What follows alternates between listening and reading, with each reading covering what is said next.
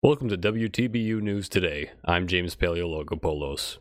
Boston has been seeing some cool temperatures and sun lately. Temperatures for Friday are expected to reach a high of 62 degrees, while Saturday will have a high of 76, along with cloudy weather throughout the weekend. Now, we'll move into the Boston University COVID-19 dashboard update. On Wednesday, one member of the Boston University community tested positive for COVID-19. A single student tested positive, while all faculty and staff tests came back negative for the day. For the week of October 1st to October 7th, 0.05% of tested students were deemed positive for the coronavirus, with 0.06% of tested faculty and 0.05% of tested staff also receiving positive test results. On average, BU's lab took 20 hours to process each test. In total, 141 members of the BU community have tested positive this fall. 12 students are currently in isolation, and 93 have recovered from the disease. Alala Kajioka is here now to report on how Boston University is reaching out to the campus community with a virtual mental health screening. On Thursday, Boston University emailed its students, staff, and faculty, inviting them to take a free virtual and confidential mental health screening. The screening asks participants to choose statements about how they have been feeling or thinking for the past few days. It then asks a few questions about any experiences participants may have gone through, such as about substance use or eating habits. When all of the questions have been answered, the screening offers information on what someone may be experiencing based on symptoms and links to certain resources. Information on where to receive further help on campus might also be given. This is the 12th year this screening has been provided.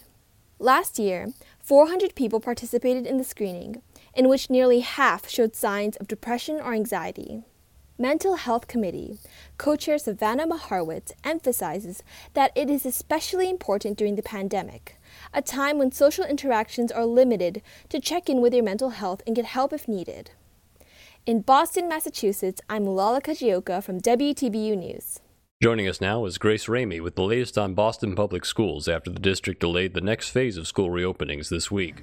Despite an agreement that the Boston School District would transition to fully remote learning if the city's coronavirus positivity rate reaches 4%, the Boston Teacher Union is seeking injunction over the city's decision to keep some educators in schools. The next phase of school reopenings in Boston were delayed on Wednesday after the city's positivity rate hit 4.1%, but school buildings remained open for high-need students who have already returned. Educators and staff members who provide services for these students are expected to continue reporting to the school, as this group of students is composed of students with severe disabilities, limited English backgrounds, and students facing homelessness or involvement with Child Protective Services. The district argues that because the Boston Public Health Commission determined it is safe for schools to be open, these staff members should remain in schools. However, Union President Jessica Tang said in-person work for union members should remain optional until the positivity rate falls below 4% again. Allison Doherty, a public high school teacher at Fenway High School who works with autistic students, said in a statement to the Boston Globe, "We feel completely betrayed. Everyone is irate and scared and feels disrespected. They're trying to pit parents and teachers against each other, and that's just not fair." In Boston, Massachusetts, I'm Grace Ramey for WTBU News. Now we'll head over to Isabel Wolfing for a story on how 6 men are in jail after a plot to kidnap the governor of Michigan was discovered by the FBI. 6 men were charged Thursday for plotting with a militia group to kidnap Michigan Governor Gretchen Whitmer at her vacation home before the presidential election, citing the Whitmer had uncontrolled power. According to a criminal complaint filed in federal court, the group had plans in motion since this summer to take Whitmer hostage.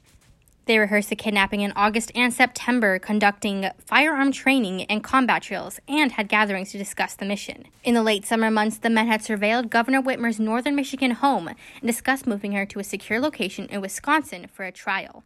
The Federal Bureau of Investigation stated that they intercepted encrypted messages by the group, leading them to dispatch undercover agents and confidential informants to work with and learn more about the conspirators.